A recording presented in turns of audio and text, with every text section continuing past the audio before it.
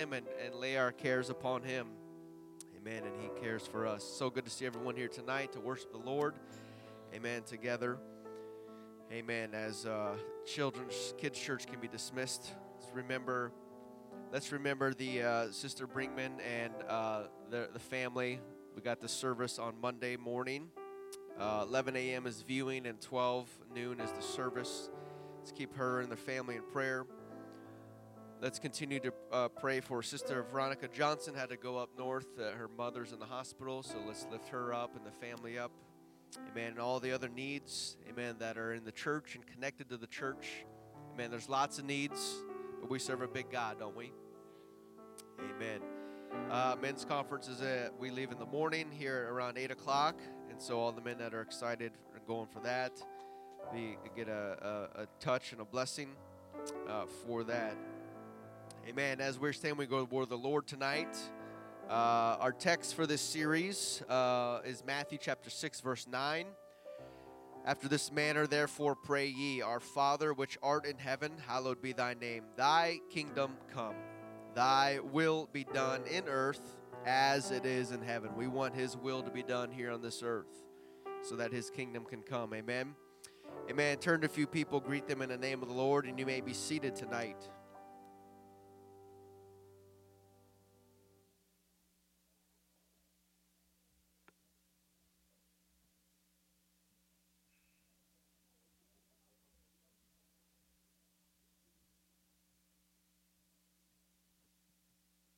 Amen. We are in part 6 of the kingdom, and we've been tracking the kingdom of heaven throughout the Bible, starting in Genesis with the beginning of time, how God is wanting to establish a theocracy in the earth where God could rule a free-willed man to rule over him, and that man would rule the earth and usher in the kingdom of heaven in this earth.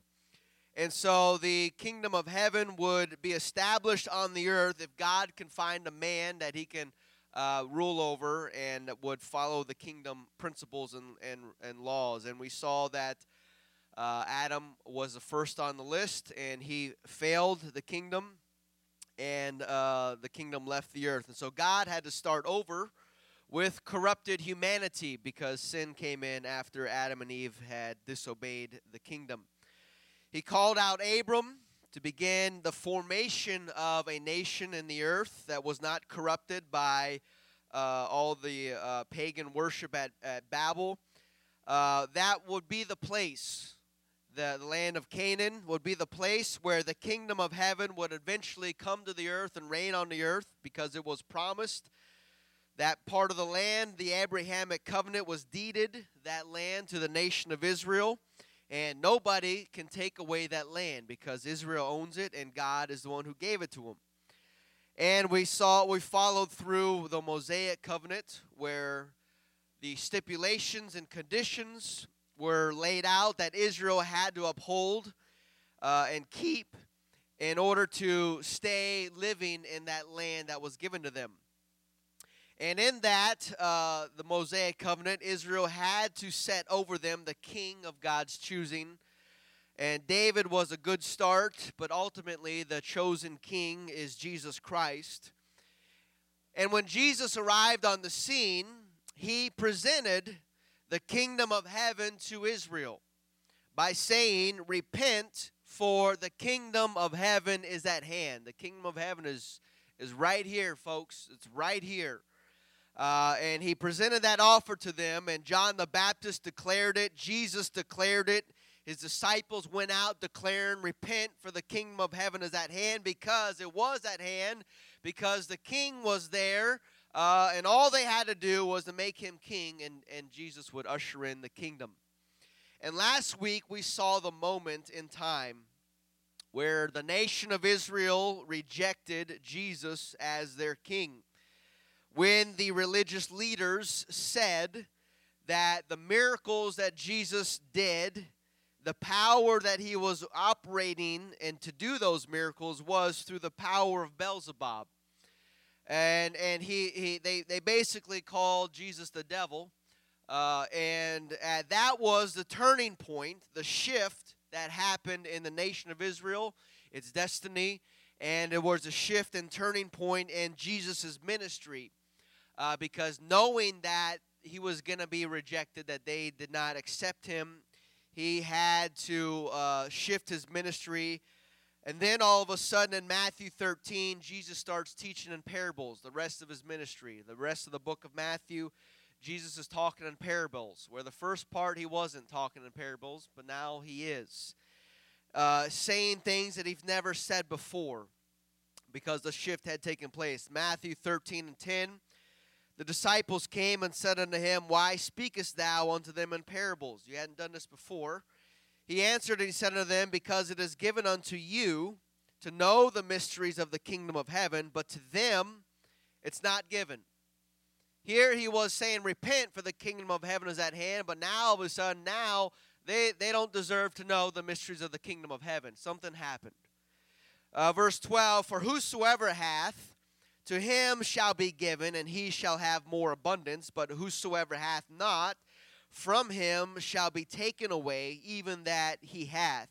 Therefore speak I to them in parables, because they seeing see not, and hearing they hear not, neither do they understand. And in them is fulfilled the prophecy of Isaiah, which saith, By hearing ye shall hear, and shall not understand, and seeing ye shall see, and not perceive. For this people's heart is waxed gross, and their ears are dull of hearing, and their eyes they have closed, lest at any time they should see with their eyes, and hear with their ears, should understand with their heart, and should be converted, and I will heal them. That is why he's saying you need to repent, because you guys are messed up. Repent, for the kingdom of heaven is at hand, but because their eyes are glossed over, their ears are plugged, and they can't understand because it's their heart. They don't want to accept it.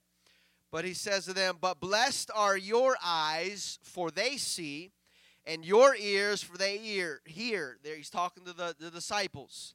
For verily I say unto you, that many prophets and righteous men have desired to see those things which you see, and have not seen them, and to hear those things which you hear, and have not heard them.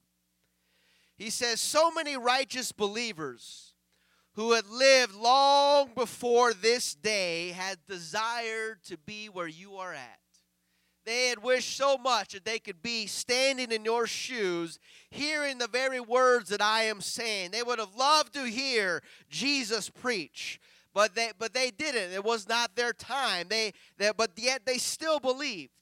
Hebrews 11:13 says they all died in faith, not having received the promises, but having seen them afar off, and were persuaded of them, and embraced them, and confessed that they were strangers and pilgrims in the earth.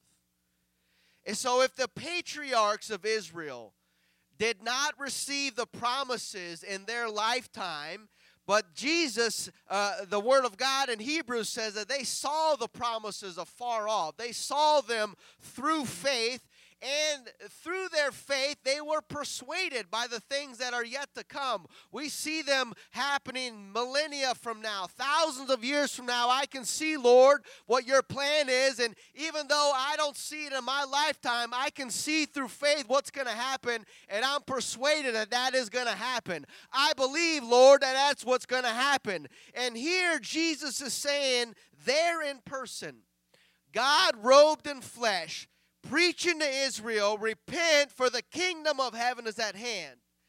They saw God in the flesh, and they heard him with their ears, but yet they did not believe. And here Abraham and Isaac and Jacob and all them guys saw so far ahead, and wished to be there in that day to see it with their own eyes. And yet here Israel has this opportunity, and they don't get it. They miss out on it. Wow, talk about being condemned.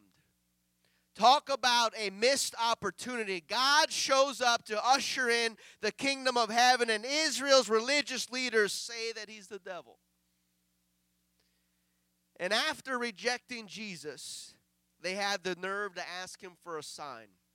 As they rejected him in Matthew 12:24, I believe it was. Matthew 12:38, he says, "Then certain of the scribes and of the Pharisees answered, saying, Master, we would see a sign from thee. But he answered and said unto them, An evil and adulterous generation seeketh after a sign, and there shall no sign be given but the sign of the prophet Jonah. He said, if you want a sign, here's a sign for you. Verse 40. For as Jonah was 3 days and 3 nights in the whale's belly, so shall the Son of Man be 3 days and 3 nights in the heart of the earth.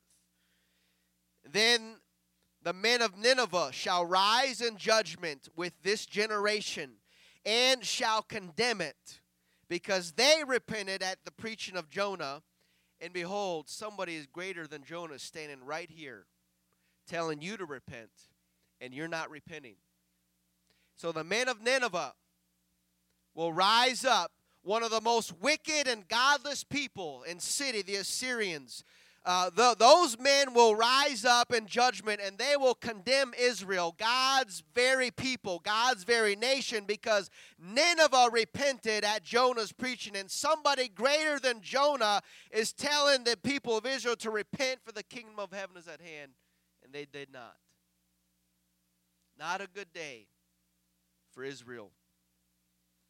And what does Israel do? They tell Jesus, well, you're the devil. The power you do all that stuff is by Beelzebub. Wow.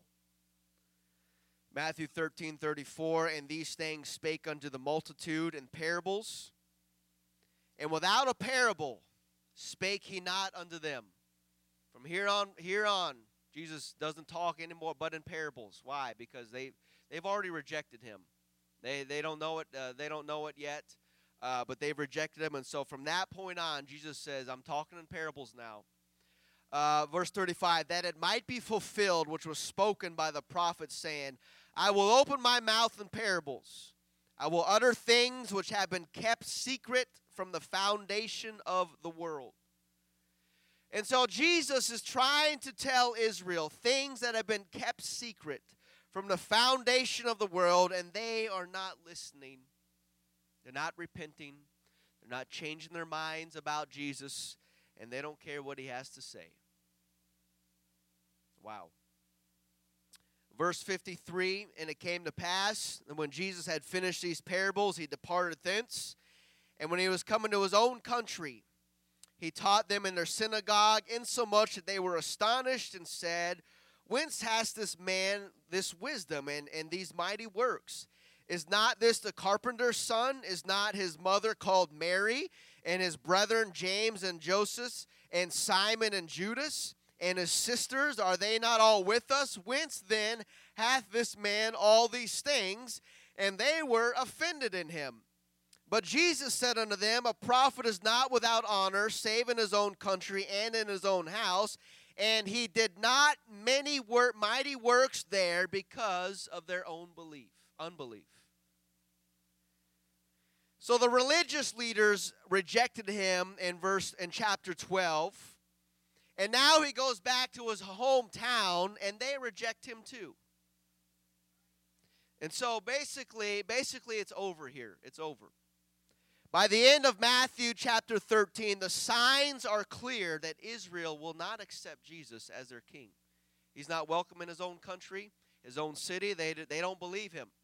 And so they're not going to accept him as their king if they don't believe the works that he's doing and the wisdom and all these things that he teaches. The religious leaders already rejected him, and now his hometown has rejected him. But instead, they're going to kill him. They're going to kill Messiah the Prince, will be cut off and killed. And so Jesus' mission is no longer to focus on the nation of Israel, no longer to teach the multitudes about the kingdom of God, no longer, the offer has kind of been taken off the table already because of the shift that happens in his ministry. Now Jesus is focusing on teaching and training and preparing his disciples for what is next.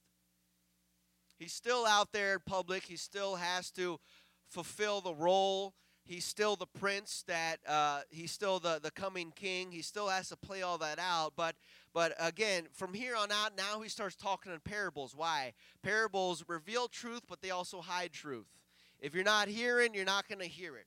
But if you're hungry, you'll figure it out. You'll get the truth that Jesus is trying to teach and tell. But if you're not hungry, you're just going to hear a parable, and it's just going to go right over your head. And it's good for them, because the judgment will come to those that that are accounted to. The more judgment you receive. And so the more you're responsible for, the more truth that is preached to you, the more you're accountable. And so for their sake, Jesus is like, I'm going to start talking in parables, because they're already getting condemned. The men of Nineveh are going to rise up already and condemn them. And so for me to keep on preaching more clear and understanding truth is going to hurt them, because they're already rejecting me. And so now, from now on, I'm talking in parables to help for grace for them. Those that are hungry will figure it out, and those who don't care are just there for a story. And so his mission now is to focus on teaching and training his disciples for what's coming next. And so in Matthew 14, Jesus feeds the 5,000, but we're not told that he teaches or preaches them. He just gives them their food, what they want, and he sends them on their way. He tells his disciples to get in the boat and to go on to the other side. I gave the public what they wanted, a show and some bread, fed their bellies. But my mission, I got to teach my disciples, train them on what's coming. And so what happens when he sends his disciples to go in the boat, go to the other side? Storm comes, and Jesus comes walking to them on the sea. I wonder why all that? Well, to take the disciples' faith to the next level. Again, he's really got to focus now on his disciples, because rejection's already happened. And so he knows he's going to be killed and crucified. And if he's going to have any lasting impact, he's got to train these 12. And so now he starts coming to them, walking on the water, to take their faith to the next level, and demonstrations, and show them things they've never seen before, to prepare them. And because it has been confirmed that the time is coming that he won't be there anymore. Matthew 15, verse 21, then Jesus went thence and departed in the coast of Tyre and Sidon. And behold, a woman of Canaan came out of the same coast and cried unto him, saying, Have mercy on me, O Lord, thou son of David. My daughter is grievously vexed with a devil. But he answered her not a word. My Lord, Jesus ignores this lady. He just flat out ignores her. She is desperate. Her daughter is grievously vexed, possessed by a devil, and Jesus ignores her. He has already healed thousands of people. He's already cast out devils. We already have scriptural evidence that he's done this before this time. And here this lady's coming and begging for mercy, and Jesus ignores her? What's going on here? What's up with that? And verse 23, he answered her not a word. His disciples came and besought him, saying, Send her away, for she crieth after us. She's not leaving us alone, Lord. You're ignoring her. So she's just bothered. She's just clinging on to us. But she needs help. She needs an answer. She needs some help here. She needs deliverance for her daughters. And why are you ignoring her, Lord? Verse 24, but he answered and he said, I am not sent but unto the lost sheep of the house of Israel. Jesus finally acknowledges the need of this poor woman. And what does he say? He says, I'm only here for Israel. My mission is to offer the kingdom to Israel. That's what I'm here for, to offer them the kingdom. Because if they put me as king, then this is it. And so that's what my mission, I'm here for the lost sheep of Israel. It's not the time for the Gentiles. I'm here for Israel. Only Jews get the offer of the kingdom, and you're a Gentile, you're from Canaan, Syrophoenician woman, and Gentiles are not supposed to come into the picture for another 20 or so years in Acts chapter 10. And a man named Cornelius is supposed to be the first Gentile to experience blessings and power from the kingdom of heaven, but Jesus could not ignore this lady's faith. She had more faith in Jesus than the Jews did. And so Jesus could not ignore her any longer, and so she beat Cornelius because of her faith. This Gentile here is getting a miracle. Deliverance. And when Jesus says, I'm not here for Gentiles, I'm here for Israel. And remember when he sent out his disciples, go not to the way of the Gentiles, but only go to Israel and tell them to repent, for the kingdom of heaven is at hand. It was all, Israel was front and center right here. This is what he was here for, was for Israel. The Gentiles, it was not their time yet. But yeah, here comes a Gentile needing a miracle. And her faith, he could not resist her faith because she had more faith than Jews. And so she got blessed. Imagine that, a Gentile cutting the line and getting blessings that are reserved for Jews. That's what happened. She cut the line. Don't tell me that your faith won't get you places. All you got to do is just keep on holding, keep on believing, keep on praying. All you need is a mustard seed of faith, and you can speak to that mountain and command it to get in the sea. Because without faith, it is impossible to please God. We got to hold on to our faith, because we can do anything if we have faith. We can get God's attention. We can cut the line if we have faith. We just got to hold on to our faith. And so Matthew chapter 15 finishes with Jesus feeding 4,000 people. He's still doing public ministry, but it's just not the same anymore. No more beatitudes, no more talking about repenting of the kingdom. He's there. He knows what really they want, and so he's just kind of giving it to them, feeding them. And he gives them their physical needs, feed them, and he sends them away. But he withholds spiritual teaching and growth because it will do no good, because it'll only cause more damnation and judgment, because they're not going to hear it. They're not going to see it. They're not going to hear it. They've already proven their fruits that they're going to reject him. And so he has to finish out his role as prince. But in the meantime, he starts preparing his disciples. Come Matthew 16. Verse 18, and I say unto thee, thou art Peter, upon this rock I will build my church, and the gates of hell shall not prevail against it. What is this? What is this, Jesus? You've never said anything like this before. Church, what exactly is that, Lord? We have synagogue, we have our temple, and now you're talking about building a church. We already got a temple built. We don't need a church, Lord. What are you talking about? Again, there's a shift. Now he's starting to focus on the church, preparing his disciples for the church. From our study and our vantage point, it would almost appear that the church is Jesus' backup plan. That the church is plan B, but however, that is not the case. Remember, Jesus said that he will utter things which have been kept secret from the foundation of the world. And that is the church. The church has been planned before the world was even created. And God knew that Israel would reject him. And that is why he already had worked the church into his plan. And so the church is not plan B. The church is still part of the plan, because God knows the end from the beginning. He wasn't taken back when the Pharisees rejected him. He wasn't taken back when his hometown rejected him. He knew that was going to happen. And so he had already planned out what was going to happen with the church and the rejection of the kingdom and usher in the age of the Gentiles. He already knew all this stuff. And so the church was not plan B. It's still part of plan A. It just appears like it is. But Paul explains how the church was the mystery, one of the things that was hidden secret, when the church is not mentioned at all in the Old Testament. Remained a mystery, hidden from them, because it wasn't time. Ephesians 3:3, how that by revelation he made known unto me, that's God. Paul is confessing here that God himself, Jesus, revealed to Paul the mystery, as I wrote afore in a few words, whereby when ye read, ye may understand my knowledge in the mystery of Christ. Remember when Saul was converted on the road to Damascus. He was blinded. And then what happened? He disappeared. He ran into to Arabia for, the Bible says, 3 years he was gone, and then he appeared in Jerusalem for 15 days. So what happened that 3 years he was gone? Jesus was revealing to him everything.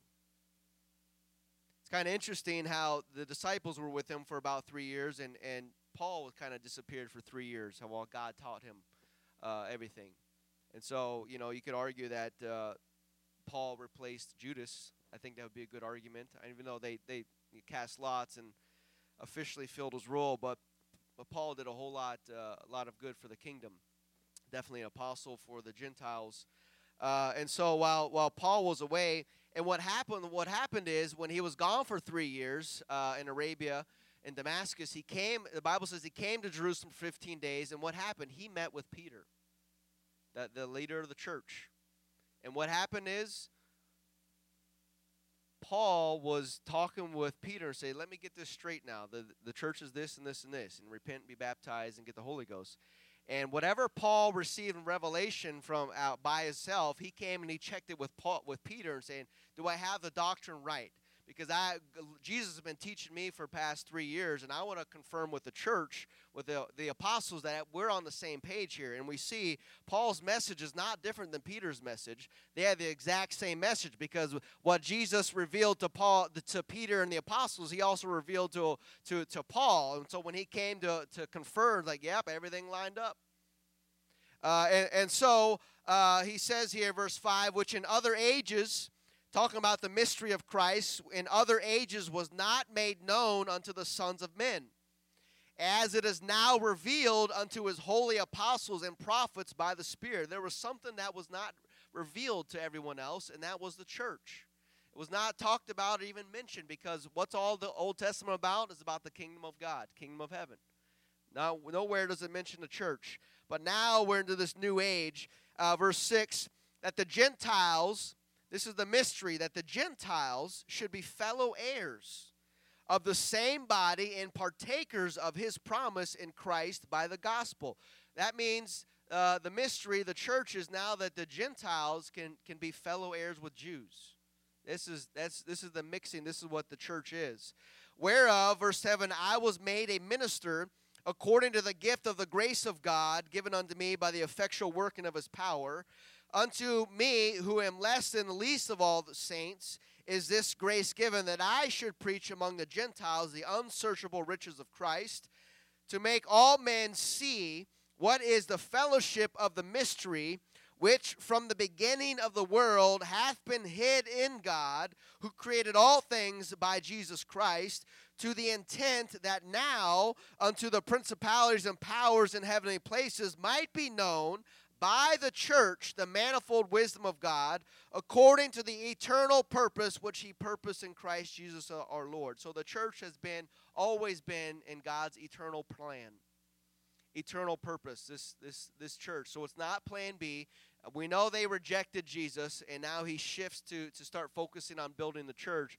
But it's always been in the eternal purpose of Jesus, the church, and the blending that's going to happen. It's always been in God's plan. But before he could start teaching and preparing the apostles for the church, he had to go to Israel, because he had to be rejected first. He had to present the kingdom and his kingship to Israel, and they would reject him, and then he can begin focusing on the next age, is the church. And after he told the apostles that he was going to build his church, he says something to them that he's never said before. Matthew 16:24, then Jesus said unto his disciples, if any man will come after me, let him deny himself and take up his cross and follow me. Never said this before. The shift. Cross. I can see Peter saying, cross, Lord, cross. What are you talking about? What are you talking about, Jesus? We're Jews. We don't deal with crosses. How did Jews execute people? They stoned them. Stoning.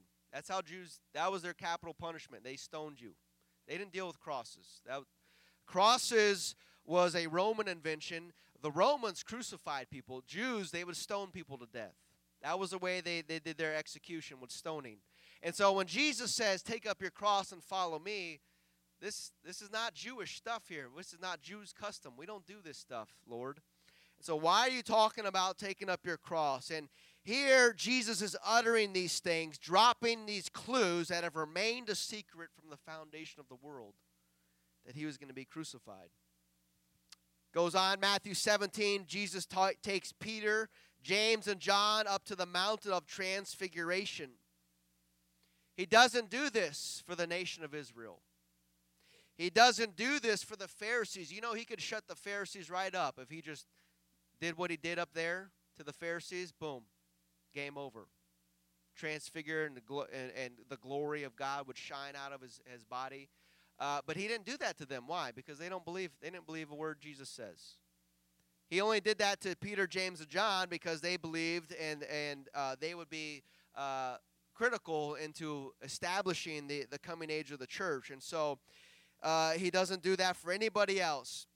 So he's doing this to prepare them for the church and what is to come. They've got to be ready. Their faith has to be ironclad to help lay the foundation of the church, because we know that we are built upon the foundation of the apostles and prophets, Jesus Christ being the chief cornerstone. And so the apostles have to get this. And so he's taken now this time to show them things he's never showed anybody else before. He's blown their minds left and right, and their faith bank is just overflowing because all the things that Jesus is now doing and focusing on them, because he has to, because he's been rejected by Israel. Matthew 18, Jesus does more teaching about the kingdom. He's only kind of talking to the disciples there. Matthew 19, the Pharisees, the rich man show up, and they're not serious about the kingdom. And so he just kind of deals with them. And Matthew chapter 20 starts off with a parable about the kingdom. What does that mean? There's a crowd there, and so for their sake he speaks in parables. Again, from Matthew 13 on, parables. The kingdom of heaven is like this. Kingdom of heaven is like this. You're not listening, so I'll just talk in parables now. And Matthew 20 starts off like that. And then Jesus leaves with his disciples. Matthew 20:17, and Jesus, going up to Jerusalem, took the 12 disciples apart in the way, and he said unto them, Behold, we go up to Jerusalem, and the Son of Man shall be betrayed unto the chief priests, unto the scribes, and they shall condemn him to death. I'm trying to make this plain for you guys. We're on our way there. This is what's going to happen. Still, they didn't get it. And they shall deliver him to the Gentiles to mock and to scourge and to crucify him, and the third day he shall rise again.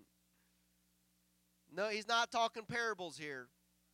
This is plain truth, plain revelation right here. This is the third time I'm telling you guys this. Third time he tells them he's got to be killed, and third day he's going to raise. Third time I'm telling you guys this. I hope you're getting what I'm saying. The end is near. We're headed to Jerusalem, and there's not much time left for the prince. And when they get to Jerusalem in Matthew 21, what happens? It's Palm Sunday.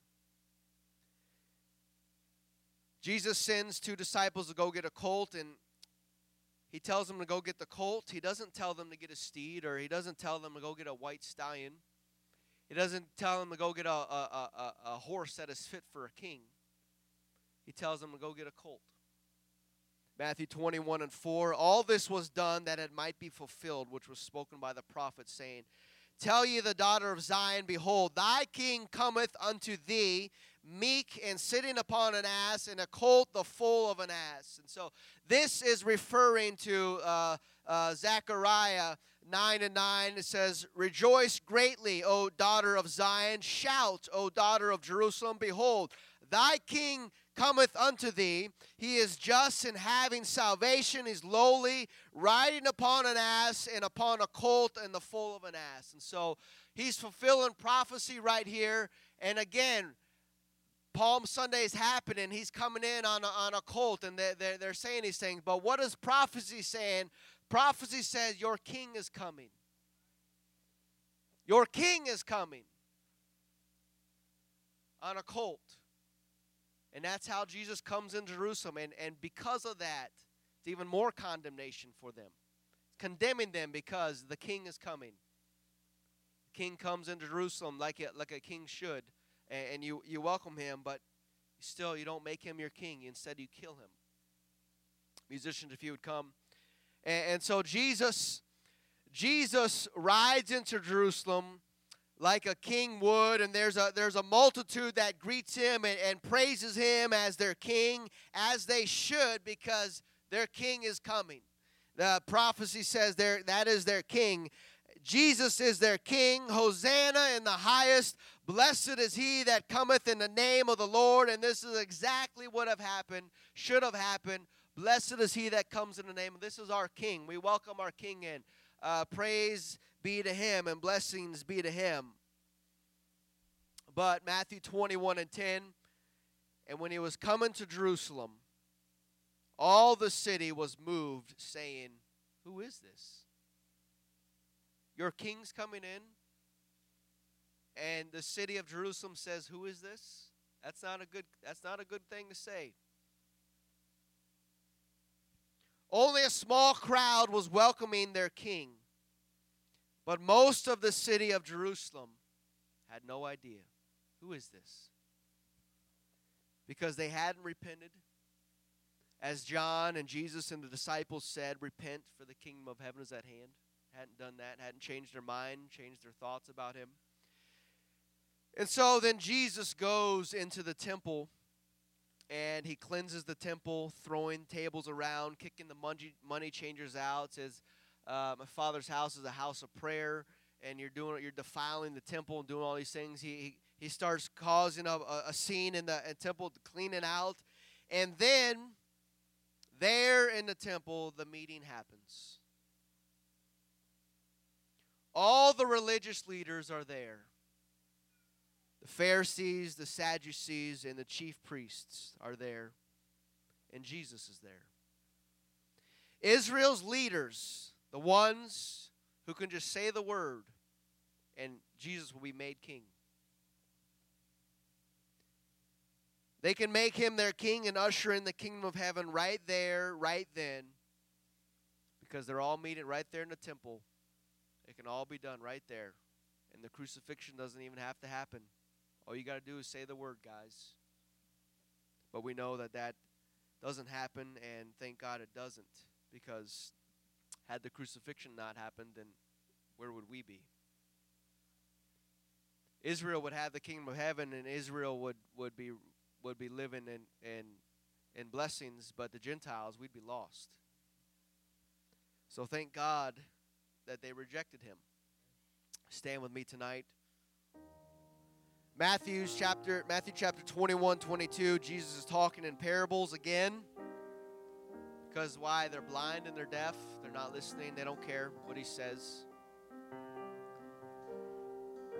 They don't want to hear what he has to say.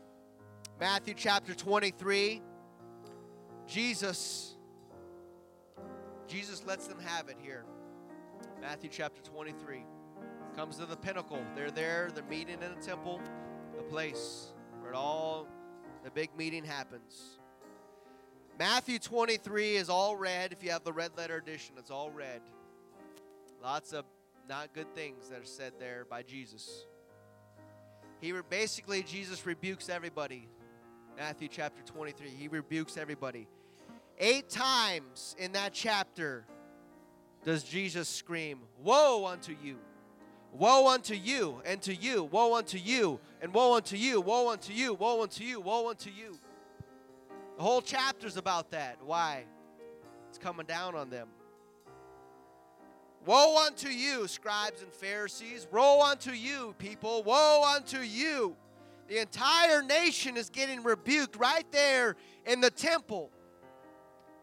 Because we are literally at that point where Jesus can be made king or he will be rejected. And we already know which way it goes, and Jesus knows which way it goes. That's why he's rebuking everybody. The prince is going to be killed and cut off and received nothing. And so Matthew chapter 23 ends with Jesus lamenting over Jerusalem. Verse 37, he says, "O Jerusalem, Jerusalem, thou that killest the prophets, and stonest them which are sent to you. How often would I have gathered you as children, thy children together, and as a hen gathereth her chickens under her wing, but you would not come. You would not repent and turn your ways. Behold, your house is left unto you desolate. Judgment is coming to you, Jerusalem, for what you have done here. Your house, your temple, that I am the God of, and am not welcome in. That I am not welcome in my own temple, not welcome among my own people, and not welcome in my own city. Woe unto you! Will be desolate. Verse 39, for I say unto you, you shall not see me henceforth, till you say, blessed is he that cometh in the name of the Lord. And Jesus walks out that meeting there in the temple with everybody, the religious leaders representing the nation of Israel. Jesus walks out and he says, I'm not coming back. You will not see me again until I am welcome in this place. Until you say, blessed is he that cometh in the name of the Lord, I'm not coming back. You're not going to see me until then. And that means that Jesus is not coming back to Israel, to Jerusalem. He's not going to show his face there until Jerusalem recognizes him as their king. And they cry out for him to come. Blessed is he that cometh in the name of the Lord. That's a confession that they understand who Jesus is. And he says, I'm not coming back here until you confess that you understand who I am, what you've done here today, what you've done to me, and you repent of your sins, because I'm not coming back until I'm welcomed as your king. And then when that happens, we know kingdom of heaven comes. And Jesus storms out of the temple, Matthew 23.